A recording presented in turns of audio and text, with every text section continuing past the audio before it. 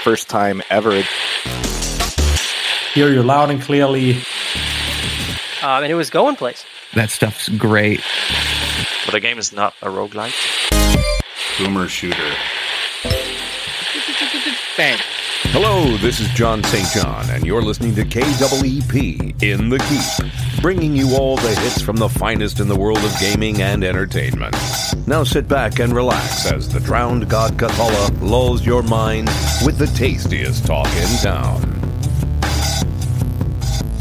Welcome to another chapter of In the Keep podcast. I'm your very own prophet of the drowned god, the Motherlode. The Keep is a collective of gaming enthusiasts compelled by the drowned god Cthulhu to frag and jib one another into oblivion for all eternity.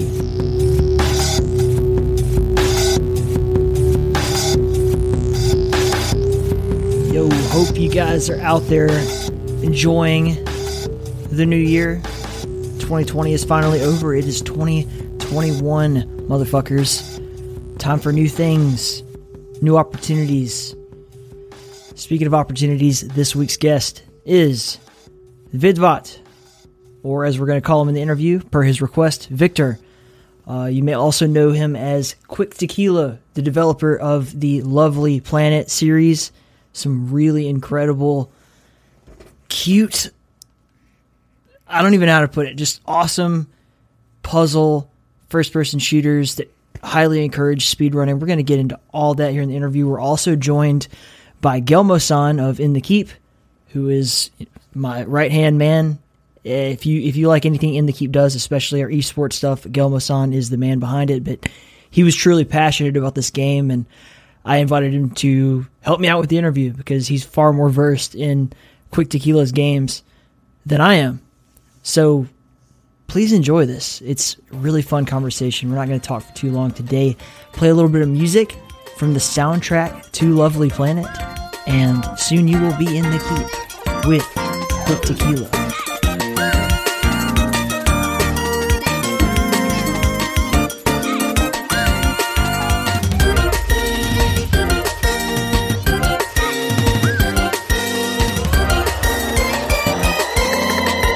Cool. So yeah, my name is Vidvat.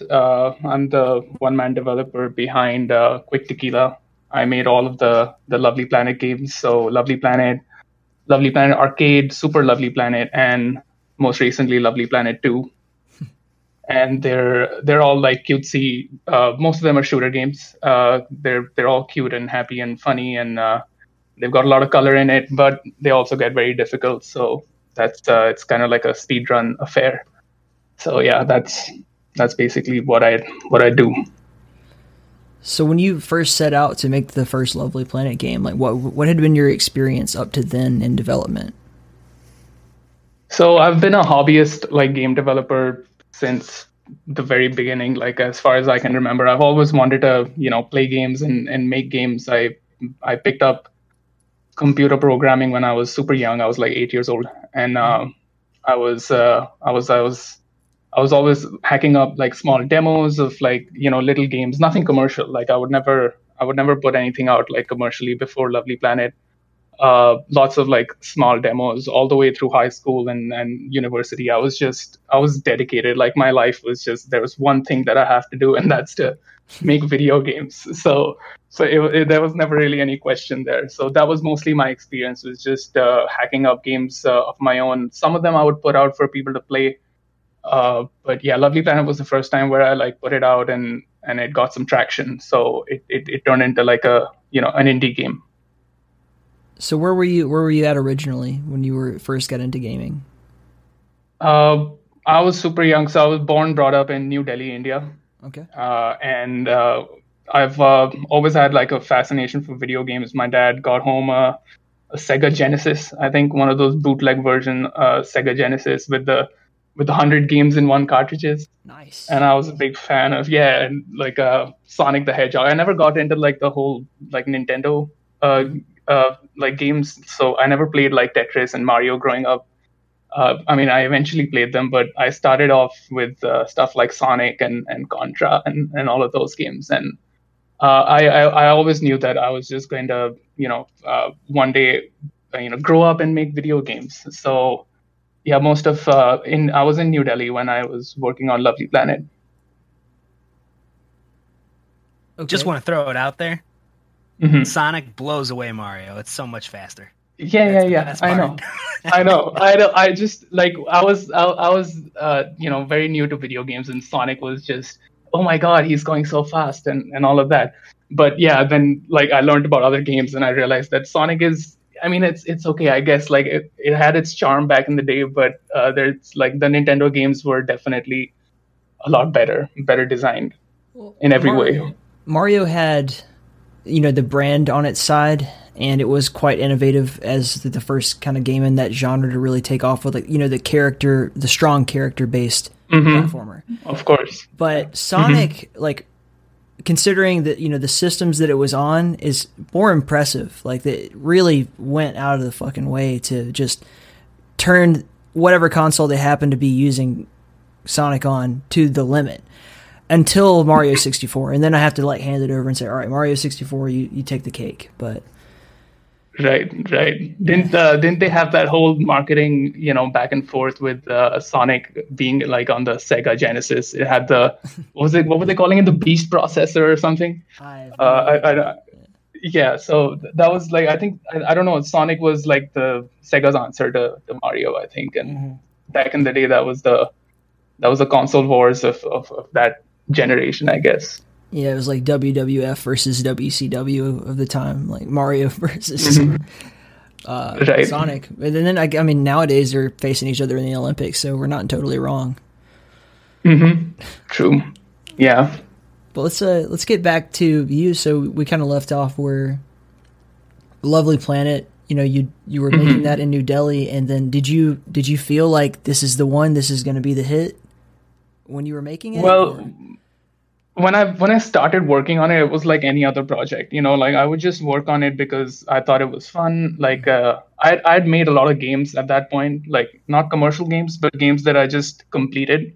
So I learned that lesson where like I wasn't just hacking away on a game just for the sake of it. I was also determined to like complete it and make it like a complete product. And I got out of university, and that was the time when I was like, okay, I've got nothing to do. I was in my parents' house. I've got no responsibilities. I've got no job, nothing. What am I going to do with all this free time? I'm going to make a video game, right? And I spent a good 6 months on it, actually, without anyone like talking about it or seeing it, or I didn't know if there's going to be interest in this game. I had no idea if it's going to be the next big thing or my first like commercial game or anything like that. I had no idea about it, but I stuck to it. And I was maintaining a small devlog for the game. I would post some updates. No one would read my blog at the time. A couple of websites where I posted about the game to get some feedback. TIG forums, I think back in the day, it was pretty active. And I was putting out like short like trailers. I would just that was like a fun. It still is like a very like fun and interesting part of what I do. I really like teasing a game that I'm working on. So I would make a trailer and put it up. All like copied like audios, sound effects from the internet, and I would just record some gameplay and put it out there. And then it was sometime in December of 2013, I think, Kotaku picked up the game and they wrote a short article about it. And suddenly like 25,000 plus people were like looking at that, looking at screenshots of my game. And that's how it's, that was the moment where I was like, oh, hold on one second. Maybe this is going to be a thing, So I called up a couple of my friends, a few people that I knew in the industry back home in India. They gave me some, they gave me some feedback. They gave me some guidance. I sent out a few emails to, pitch the game to publishers, and finally landed a deal with the awesome guys over at Tiny Build Games. And they were like, yeah, we're gonna help you finish this thing.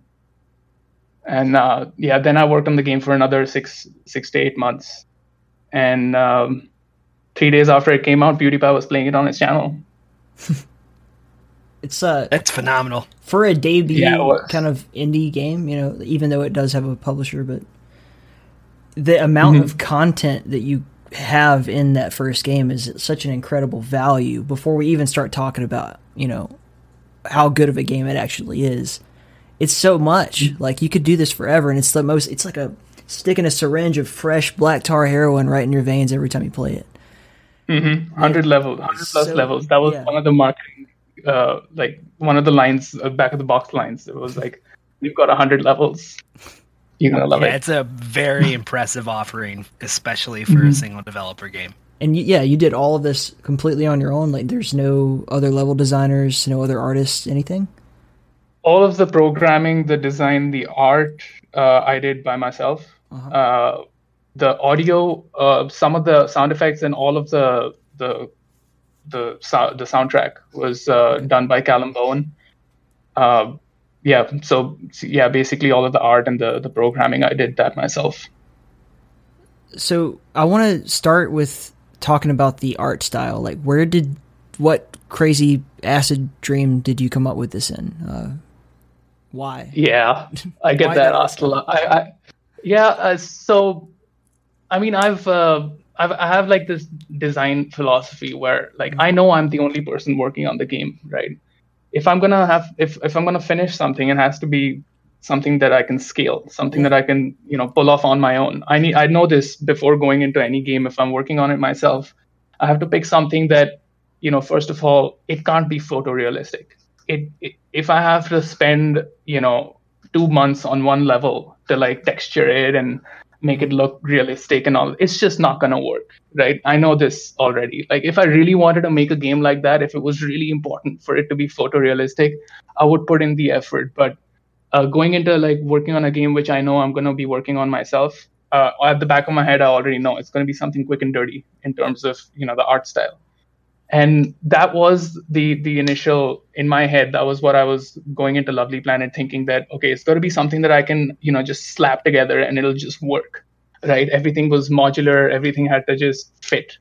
And at the time, it was just a prototype for a first-person shooter game, right? It was just a platformer with, enemies that would like shoot bullets at you, like simple stuff. And during the first 2 months of development, I discovered, for the first time in my life, Japanese pop music. Yeah, that's basically where the art style comes from. I was watching these crazy, like, Japanese videos with really, like, abstract, colorful art, and, obviously, like, a cute, like, Japanese girl, like, dancing around and singing in this, like, awesome, like, Japanese music. And on the side of, like, on one tab, we have this video playing, and I just alt tab away into like this Unity project, which is just, a bare bones shooter game. I was like, why not? Why not, throw in some color over here? So that was basically the inspiration at the time. And also it made sense to me because, if you want to play a gritty, like, military based first-person shooter game, there's already so many of them out there, right? And I knew that this is one way to stand out. Like, this is one way where if somebody looks at a screenshot of your game, they can instantly identify it as like being something different and unique. So it had all those things going for it. So it made sense to make it all cutesy and weird. No, you successfully tricked a bunch of people who ordinarily wouldn't play first-person shooters into doing it. Like, it's like not even something you really think about if you're coming from like, oh, look at that beautiful artwork, I want to try that game out. And if they're really into, cutesy games, and there's a huge market for that, obviously, then you've just tricked them into basically playing Doom, as far as I'm concerned. Because the gameplay is very much like a chess match. It's so cool. I love it. Like, and for me, I don't care what graphics you use as long as it feels good. And that was like kind of the big selling point you gave me on it, Gilmo. So I'd actually like to turn it over to you to ask a few questions, if you don't mind. Yeah, I got a few questions about how you chose the gameplay mechanics that you chose. One of the biggest appealing things to me about Lovely Planet overall is that the gameplay characteristics are equally tailored for beginners as they are for, or as the mechanics are tailored for, experience FPS players and even AFPS players. You chose to use, a rocket launcher, essentially, a projectile weapon as your primary weapon, the only weapon. The weapon does not always shoot in the center of the screen. The weapon moves while you move, and that affects your trajectory of your projectiles, just like in the Tribe series. And on top of that, as you progress further through the game, what started off as an opportunity to speedrun becomes an essential part of playing the game. So you're mixing these advanced, gameplay mechanics while presenting them for a beginner audience, but you're also teaching those beginner players how to become extremely skillful and precise FPS players. Because when you get to the last world or the fourth world of Lovely Planet 1, for example, you literally cannot beat a level without speedrunning. You're going to miss the balls, for example. I don't know what you refer to them as, but the balls that shoot up and come down, you have to shoot them before they land on the ground, and it simply is not possible to do that without tackling the level as if it is a speedrun.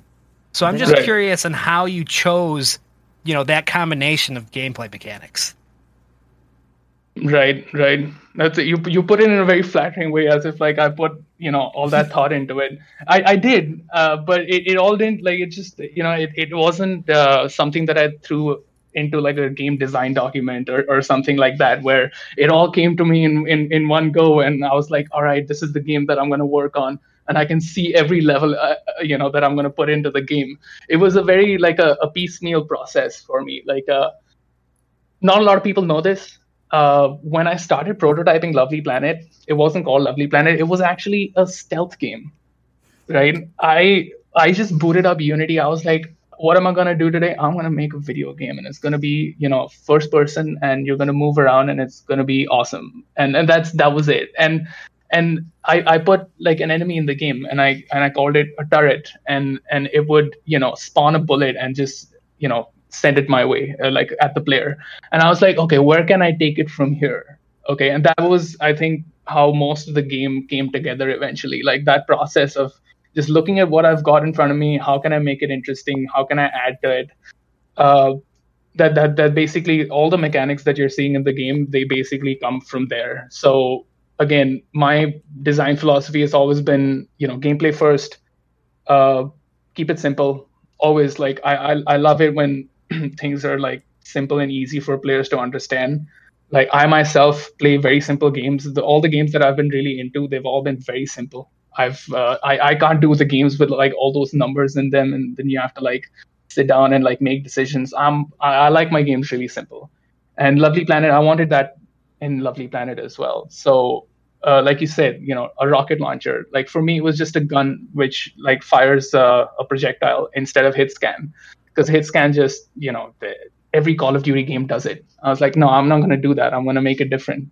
So you take the same bullet that, I put in the turret, I put it on my gun. And then before you know it, I play a level and my bullet goes towards the turret fires back, and the bullets collide. And I'm like, hey, that's actually a pretty good mechanic where like I can just shoot off, the bullets that enemies are throwing at me. That's like a cool, like high skill thing to do for players who are, going to be better at the game, right? That's one way to, if you want to not avoid enemies, you can just shoot the bullets out of, the air, and that's great. So that's another mechanic like in the box, right? So I'm going to keep that. From there, I realized that I don't want players to like just, treat it like a cover shooter where you're just like sitting in one spot and like firing at enemies. And the first couple of levels you can do that. After that, I was like, there's got to be some way to get players to, pick up the pace a little bit and like not sit in one place, because I don't want to encourage like for the game to be played slowly. So what do? You add something that, if you don't get to it in time, then you die. So that's where the apple bombs come, right? That's what they're called in the game also. Like none of the enemies or any of the entities in the game, they're never given a name outside of like some help text that calls enemies baddies. Other than that, yeah, I just let's take the mechanics from Duck Hunt, where like there's just projectiles, there's just stuff that you have to shoot out of the out of the sky, and the bombs really, they really fit. They fit that problem that I was trying to solve. So piece by piece, these mechanics started to just, they just more of the levels saw more of these mechanics come in, and we can go on from there. Like World 3, World 4, World 5, like all of them, like very similar process. Yeah, that's so impressive. You definitely happened upon a winning equation for making a satisfying and widely marketable game. Thanks. Yeah, it was it was a lot of things that fell into place. Sometimes I don't even know how I did it. Things just, I think, at the time, I wrote about this on my blog also, where there was just a certain time while I was working on Lovely Planet where things would just fall into place. I would have no way to explain how I came up with them, and they would make complete sense, also in the aesthetics of the game and the mechanics of the game, and I didn't have those two things in my head when I was working on solving that problem. You come up with a solution to a problem, and then you suddenly realize that you've solved 3 other problems that you're going to run into, but you had no idea because it fit, right? And a lot of the development of Lovely Planet was like that. The enemies are square, and that makes them targetable, that you can easily see what you have to shoot, and the bullets are all the same color because they all behave the same way.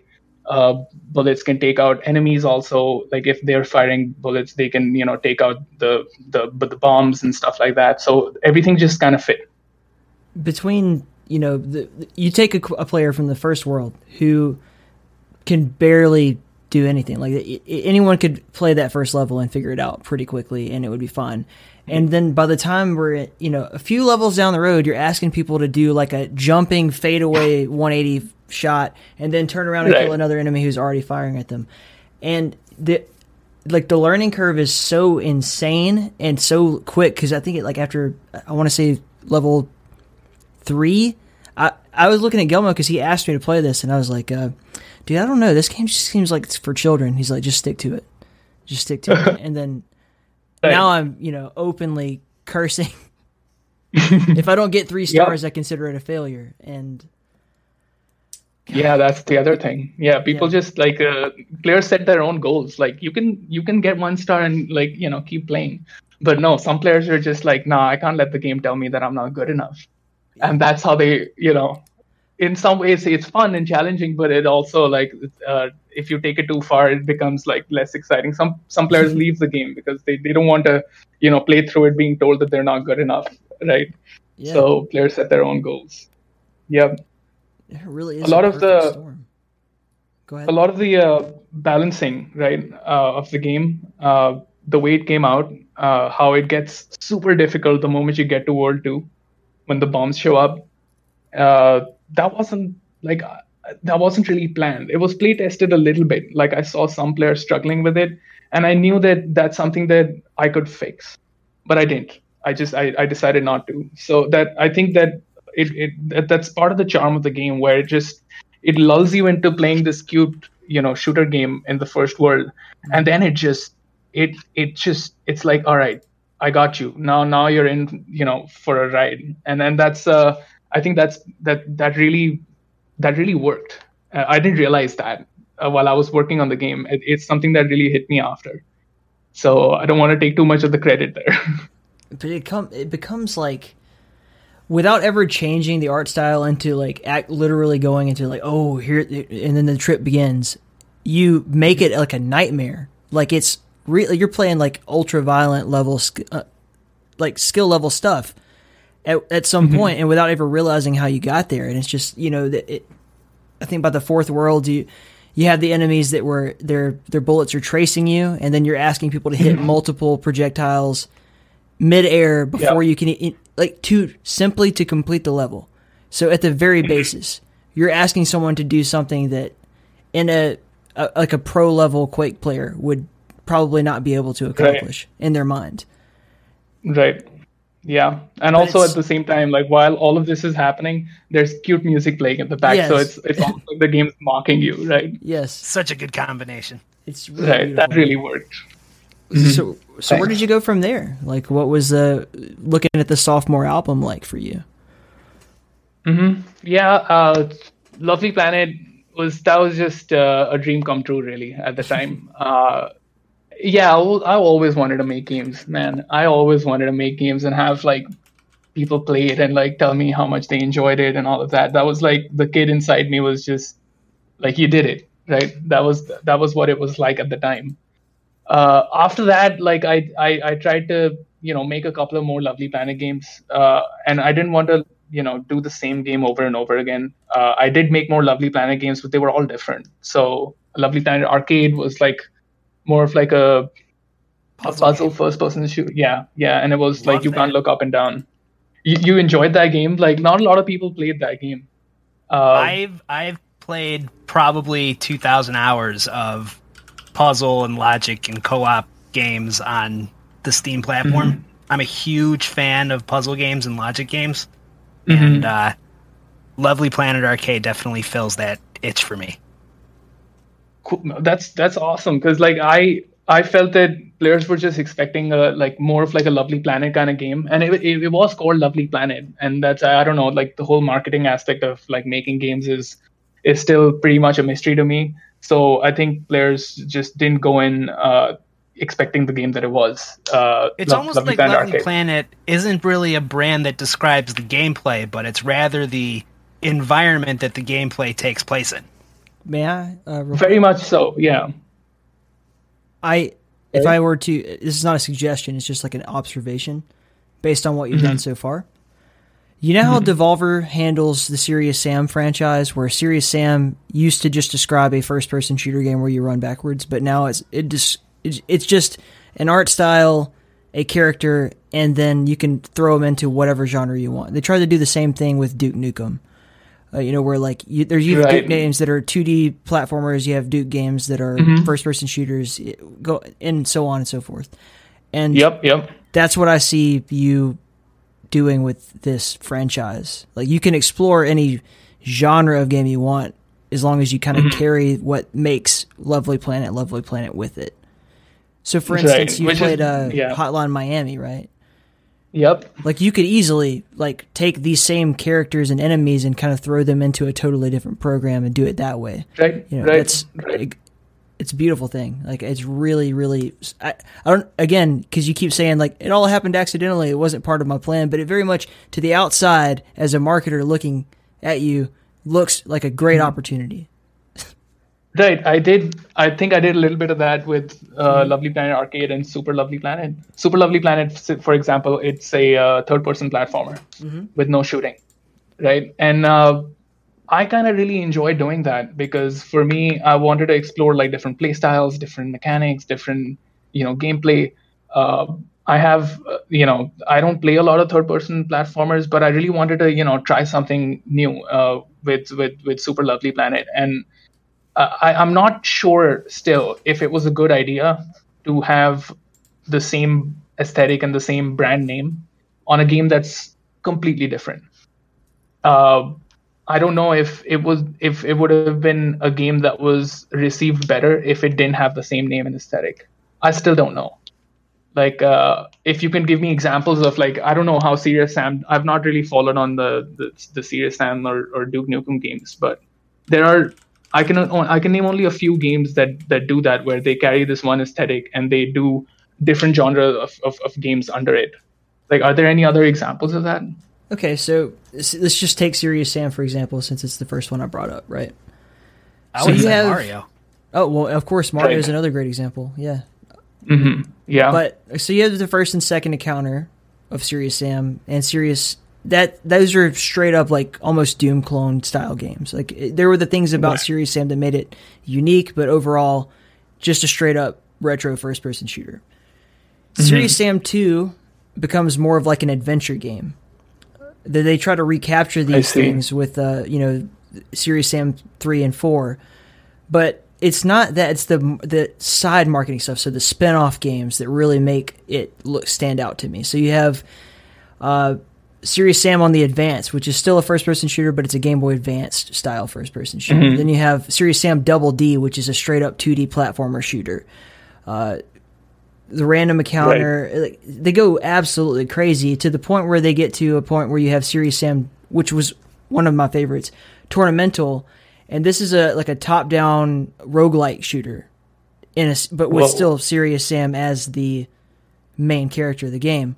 And so what they've done is they've taken that brand name and this is a character that we all know and love, and you'll probably buy it because you're familiar with it.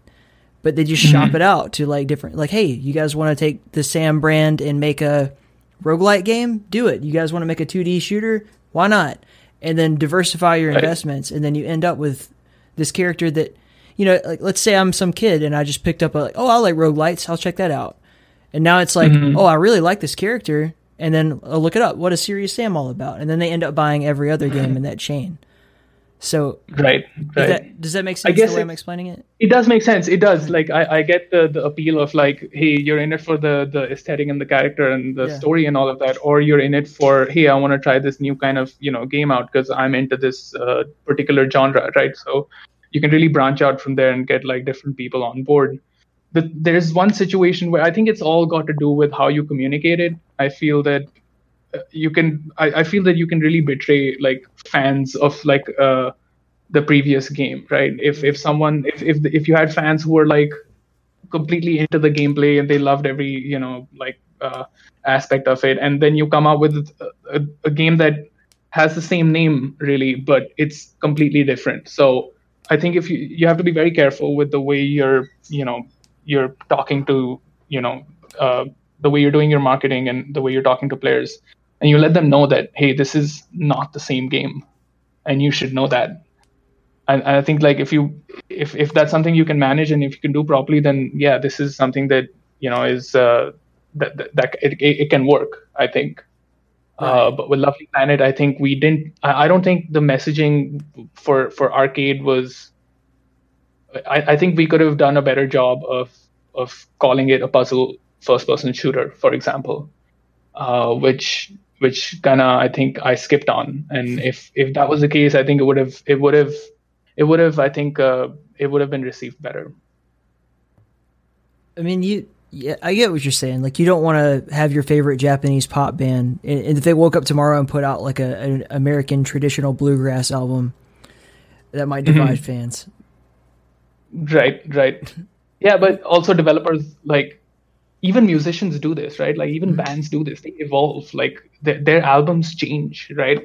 Like, they don't keep making the same genre of music. They do it once, and then they also want to just, like, grow and learn, and, like, their tastes change, their attitudes change. They're not, young forever. So they make different kind of music as they, go on. And I think it works the same way. It should work the same way with some developers also, where I mean, personally, I don't want to keep making the same game over and over again. Sure.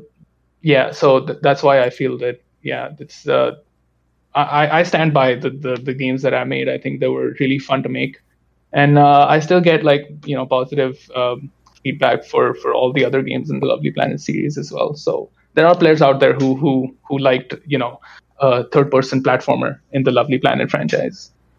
Yeah, even within the original Lovely Planet, it's very clear that there's significantly more people playing it without the hardcore gamer perspective. Like, when you unlock an achievement for acing an entire world, for example, it'll tell you that, like 2.5% of people have unlocked this achievement.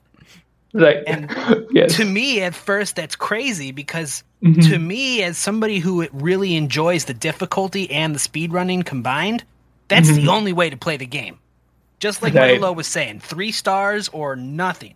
So for me to see that 3 stars or I won't only sleep 2% of the players accomplish this, it just blows my mind. It's like, wow, how are all these people playing this game and not accomplishing it? That's the best part. That's the most enjoyable. Interesting part. That's the part. That's the reason why I feel that the game reaches all these people, all these different players, because there are so many different players, man. Like, everyone is looking for something so completely different, and I am a certain style of video game player. Like I like to play games of a certain kind, and I like to play them a certain way, and I take something away from it. And everyone has their own version of it. Like you can put them in buckets, right? Like we have all these, like we have a whole taxonomy around it, like hyper casual games and casual games and hardcore players and whatever. Like but these are just names, right? They mean something, but they're not like they don't solve this problem of like figuring out what players want and what they take away from a game. That's like a very nuanced thing, and Lovely Planet does that because it allows you to play, competitively. Like there are leaderboards, and then it also lets you just hang around and have fun if that's what you're in for, at least for the first couple of levels. Right. So yeah, that's actually a really good segue to another long question I have for you. So in regard to catering the game towards a wide variety of players and the game being able to be enjoyed by a wide variety of players who have a variety of play styles, you made a very explicit choice that I'm very happy with, that a lot of game developers are not okay with. When you included two things in the game that allowed for a totally different gameplay experience. Number one, the leaderboards, and number two, achievements that reward you for not playing the level the correct way. For example, going out of the way to find, like the secret graveyard, for example. You are rewarding people for intentionally playing the game incorrectly. They're not necessarily trying to beat the level as fast as possible while playing the level the way it's intended to be played. They're trying to figure out how to break the level so they can go around backwards and hit another person first, or play most of the level standing right next to the end zone. And to not set off some of the hazards. Right.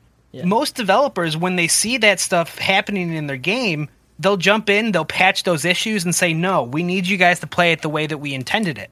But you said, oh, that's awesome. Let's add a leaderboard. You guys have fun. Make this game whatever you want it to be. And that tells me everything I need to know about a developer. You're not in this to just get a cash grab and jump in and jump out. You really are trying to make the most enjoyable game possible for the most amount of people, and you are changing your perspective on the game to make sure that is accomplished. And that is something that I really want to congratulate you for. And if you have any comments on that speed running and game breaking combination, I would be very interested in hearing that. First of all, thanks, man. Like, yeah, I've been following games development for the longest time. I have people who I look up to, kind of games that I grew up with, and I think all of those things influenced me, and all the micro decisions that went into making Lovely Planet, and all the little mechanics, the achievements, the secrets, the leaderboards, and all of those things. There was some a combination of some thinking that went into it, right? The moment you tell the player how to play the game, you're doing it wrong. I think players should be able to enjoy the game the way they want to enjoy it. If they find a fun way to play their game, that's your game, that's awesome, right? If you enjoy it this way, go ahead and do that, right?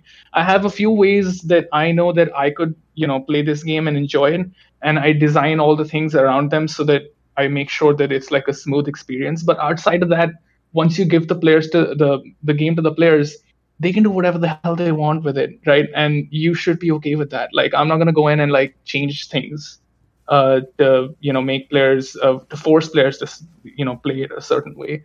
So the achievements, the leaderboards, first of all, they were not part of the original game. They came out after the game was released. I did not want to put leaderboards in the game initially because I felt that first of all, it was a technical challenge for me at the time. I did not know how to do leaderboards. But yeah, TinyBuild, my publisher, they were like, you should really put leaderboards. And I'm like, actually, you know what? That's not a bad idea. Let's do it. And we added the leaderboards, and that turned out to be a big part of the game. Lots of players really want to, have their name show up there on a tiny indie game that, a couple of people are playing. So for some people, that's the thing. And I'm like, sure, man, I get it. You should, if you want to compete on this game, you should do that. And then there's speedrunners who are like finding ways to break your game. That I expected. Like I saw that coming from a mile away, and the genius creative ways they run across levels. It's amazing to see that, like that someone best you at your own game. Oh man, that was just that's a whole different feeling. And it really adds infinite replay value. Oh yeah, some players they've discovered their way of playing the game. They've found that you can, the game doesn't force you into playing like a certain way, because the levels are kind of loosely designed, right? And then that's their ticket to like do whatever the hell they want with the game, right? They have their they have few rules that they follow, and outside of that they do whatever they want. And speedrunning is a thing, right? Like every game has this. All games have bugs, right? Or like an unintentional way, like an unintended way to play it, right? And did I design for that in a certain way? Yeah, like I didn't really see all the shortcuts while I was like designing the levels, but I knew that if somebody really wanted to like get on the leaderboard and they were willing to do insane things, they could figure it out. Even without a crosshair, they could just do it. And I was like, right, is that gonna break the game for most players? No, it's not actually. Like is the speedrunning paths where you take all the shortcuts less fun? Maybe not. I don't really need to design that part of the game. Like I don't need to be sure of like all the shortcuts and all of that, because then it looks like the developer just went in and like did it for you. So it takes away from the reward that the players are getting from like finding shortcuts and breaking the game. So that aspect of it is definitely, I think, for speedrunners, it's a very big part of the game.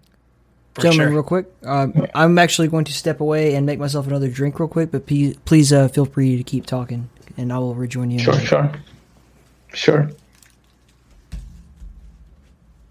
Yeah, and the secrets also. I wanted achievements, and if you look at all the achievements, all the hidden parts of the game, they're all references to Akira Kurosawa's movies.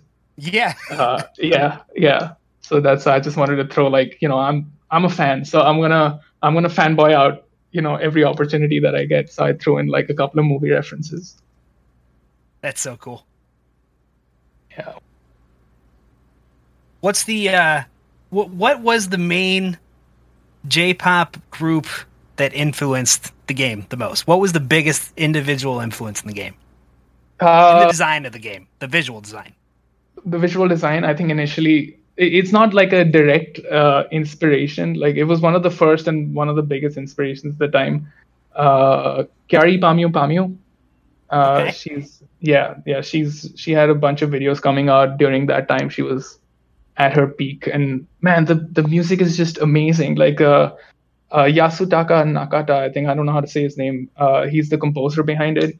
And man, that music is just super catchy, and the visuals are so out there. They're so different from all of like Western pop media culture that you get to consume, right? Like it's so different. Like it's uncomfortable to watch for some people, because there's like girls dressed in like a questionable age, and it's all like high pitched voices, and like it's not for some people. I get it, but just the creativity that goes into it, the artwork, all the animations playing at the back, it's like cute and it's grotesque.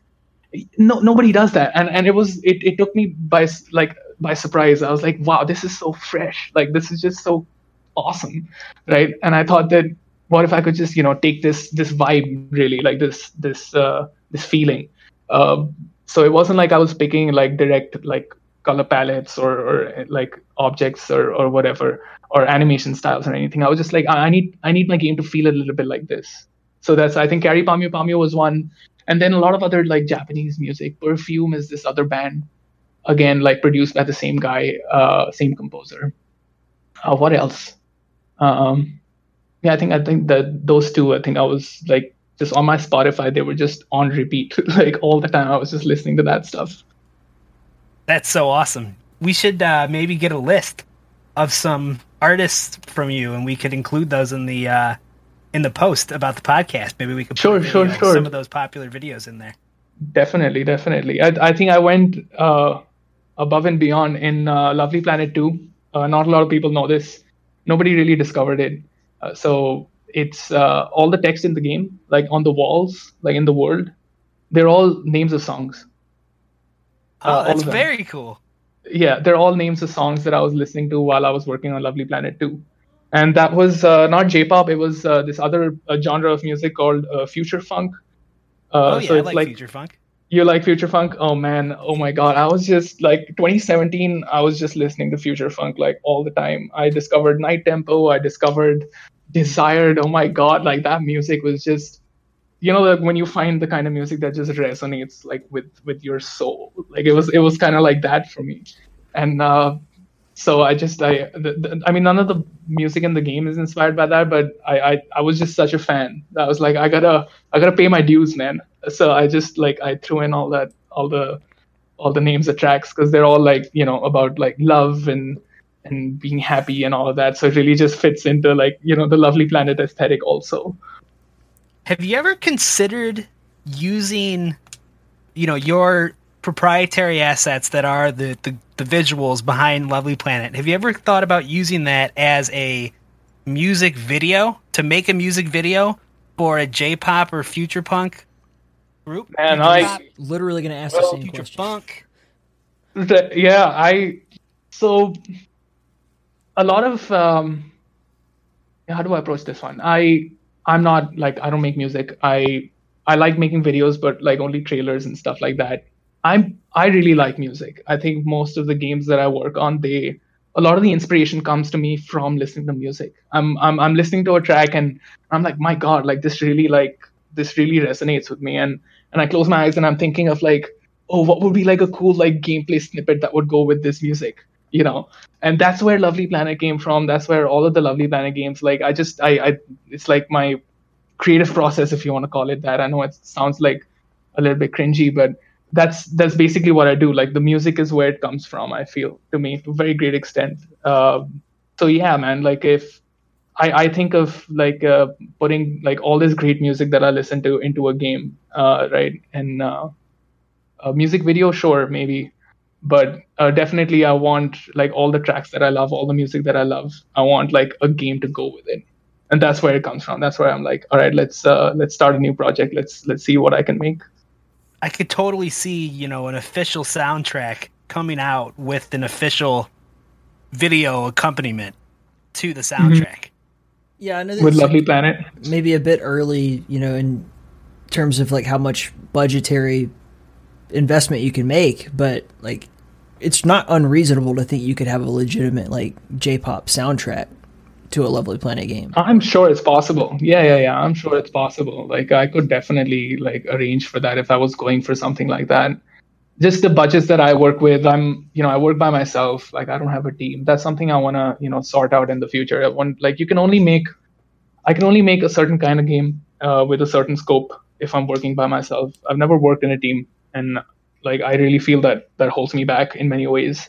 Like if I could make something bigger, better, with more people, then yeah, man, like the opening cinematic for that game could definitely be like a high budget animated frame by frame Lovely Planet aesthetics with some like rocking J-pop at the back. Yes, you know, the kind of cutscene that really gets you pumped to like get into the game. Like back in the 90s when games would come out, even the 2000s, like they would start with an intro cinematic. Like one of those, the ones that really get you excited to play the game.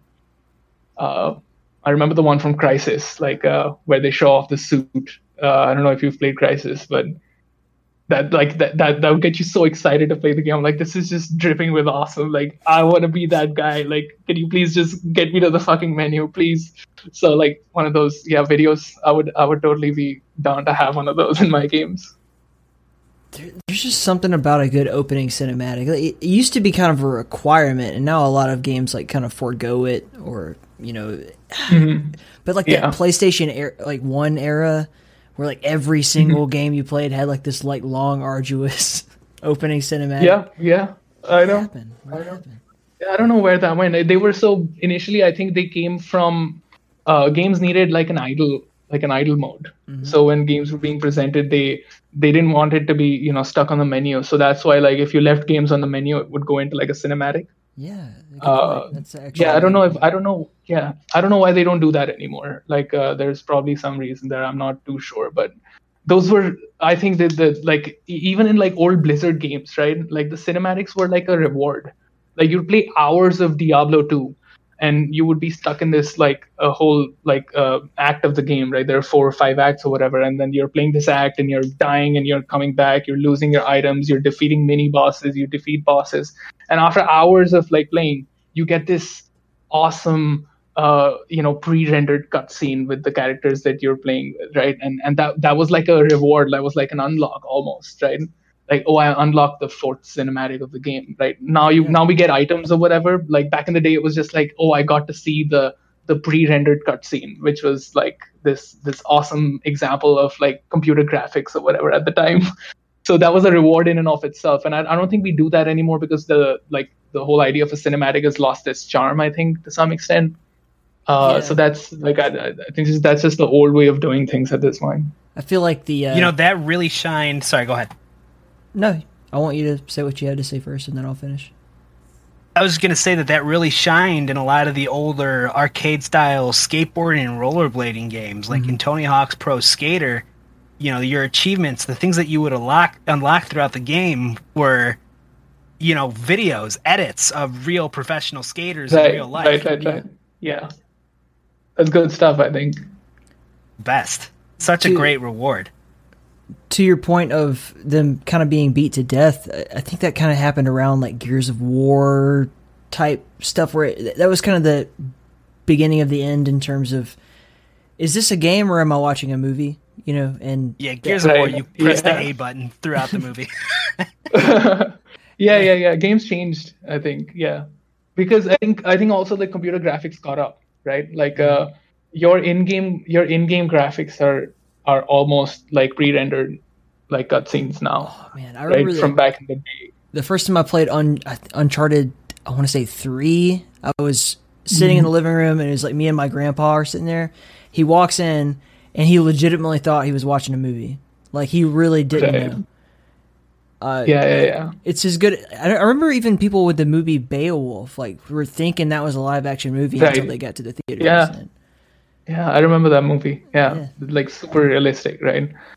So I think like that's something that we've just left behind. If you can still do it, I don't know what kind of what kind of impact it would have, because also like it's also the internet, like that also ruins it to some extent. Where back in the day you would get a game, right? There's no internet, and like you get a CD. And a couple of your friends are playing it, and there is a cutscene in the game. All right, there's a cutscene 16 hours into the game, and the only way you get to see that cutscene is by playing those 16 hours and beating the boss. Right? There's no other way for you to be able to see that. Like you can't just go on YouTube. Go to YouTube, right? Yeah. Right? Like that's why adventure games died a little bit. Is because you can just look everything up. Right? That's where I think games like Dark Souls come in to like change that. Where there are games now that are aware of the fact that 1 million people will be playing it, right? So back in the day, it was more of like a one-on-one thing. So giving a cutscene in exchange for playing the game for a certain period of time and getting through the challenges made a lot of sense. So I think like we'll come up with a new way to like reward players, loot boxes or something. I don't know, man. So earlier, not to like just straight up segue away from it, but you mentioned how you wanted to explore different ideas and different genres and things. What do you think are kind of the routes that you want to go from here? From here, so after Lovely Planet 2 came out, I've been on a little bit of a hiatus. Like I've kind of stepped away from not just games development, but man, I've not even been playing games recently. Like life's happening, just going through a phase, like doing other stuff. But coming back, I think I don't have like I used to be like obsessed with like a certain genre of games before, like of course like first-person shooters, right? So most of my ideas would revolve around doing something with the FPS genre. At this point, like I just want to like the one thing that inspires me is like I just want to do something new. I just want to do something that we haven't seen before. That could be a fixed like genre, but with one thing turned on its head, right? or it could be something that just you can't even recognize it's a game anymore. Like I want to experiment with like all these different things. Like I'm super interested in like how social media works. I want to figure out like ways to get players together on the internet in new and like unique ways. Look at Among Us, right? That game's, it's everywhere. What is that game? What genre of game is that? Right? Like that's the kind of stuff I want to do. I don't want to like limit myself to certain kinds of genres. I just want to do something completely different. Wise words. Definitely. Let's see what comes out though. Let's see what comes out. Like this is just it's all talk right now, but let's see.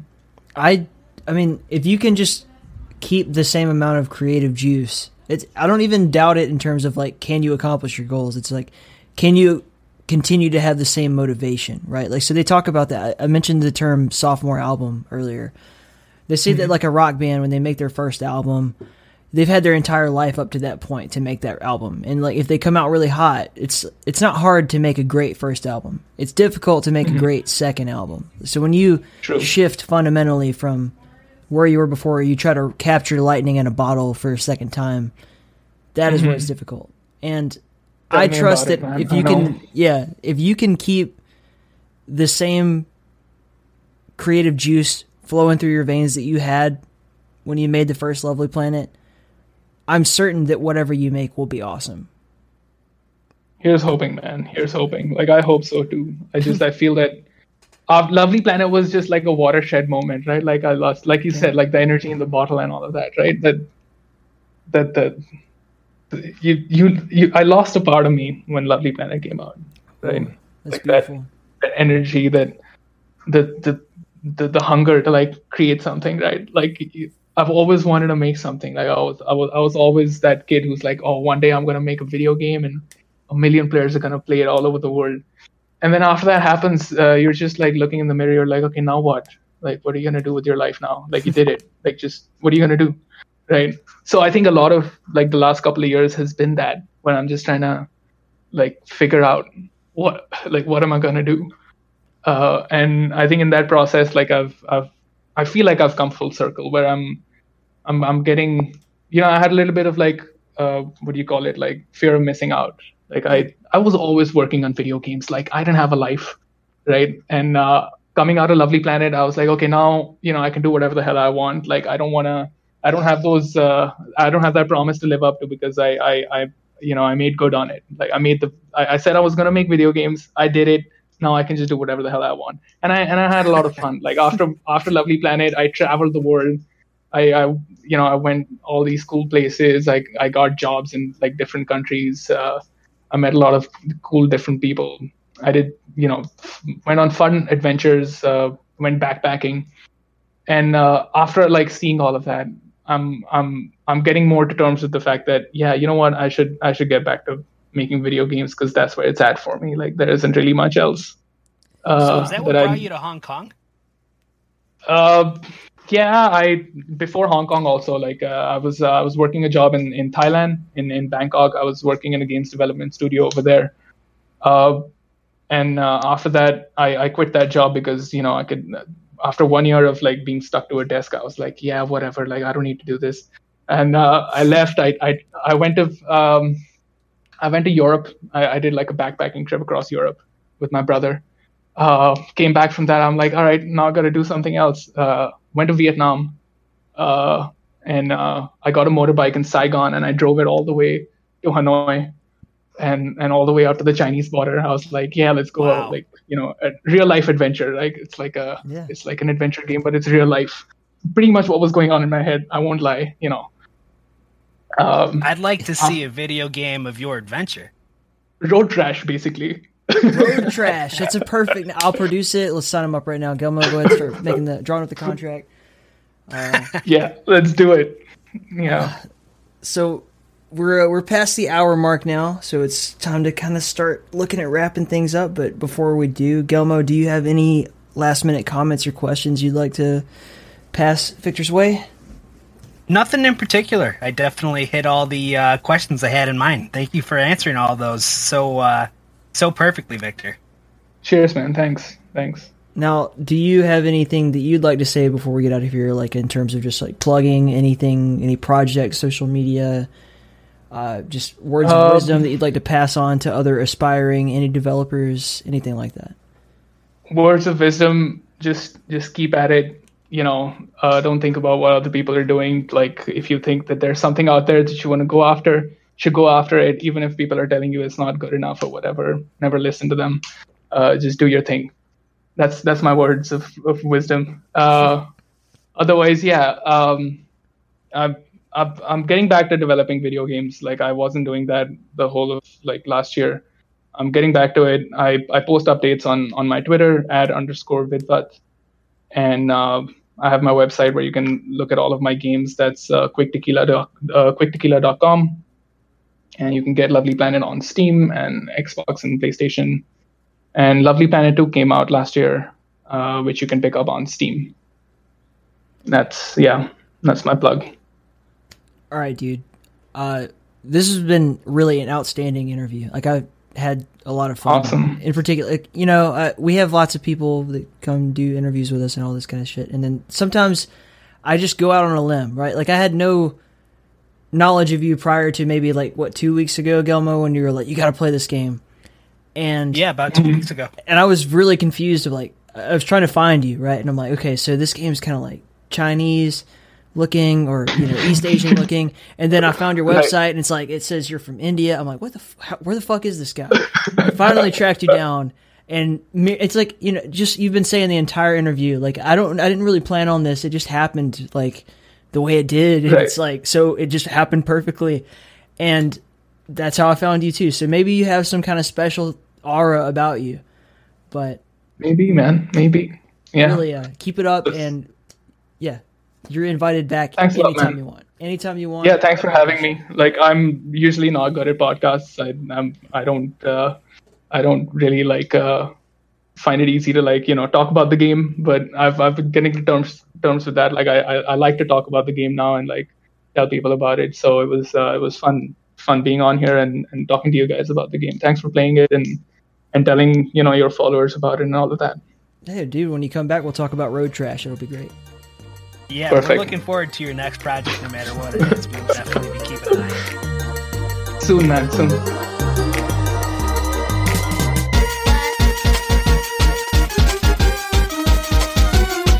Thank you to Vidvat for joining us. Quick Tequila, Victor, whatever the fuck you want to call him, the man of many names and the man of many games. I'm really looking forward to seeing what he comes out with in the future. Also, big thank you to Guillermo-san for joining us. I could not have gotten as in-depth with this interview as I would have wanted to without him. So, again, always huge props to Guillermo-san. Thank you to all of our wonderful supporters out there. You guys know who you are, but I'm going to tell the whole world who you are, just in case they don't already know. Paul, Moose, Dots, Zach, Alexander, Brad, Red Eyes Green Dragon, Anthony, Robert, Zach, Brandy, Fred, Lord Revan, you are the lifeblood. You guys keep the lights on here. That's amazing. Thank you so much for putting your money where your mouth is in terms of supporting the show. I know you guys work hard for that, and the fact that you see fit, that you take enough value in the Keep to put it over here to support this thing, not only does it make me happy, but it pleases the drowned god Katala. For those of you out there wondering, how can I get my name on that list of people that sound so cool? Head over to inthekeep.com/support. You can find all the different ways to support the show from there. Many different ways. Obviously, patrons get access to all episodes early, so that's one route you can go, but there are many others. Check out some of our affiliate links. We got some cool ones down there. Not going to bore you with the details today. Just want to say, I love you. The drowned god Katala loves you. And until next time, stay in the Keep.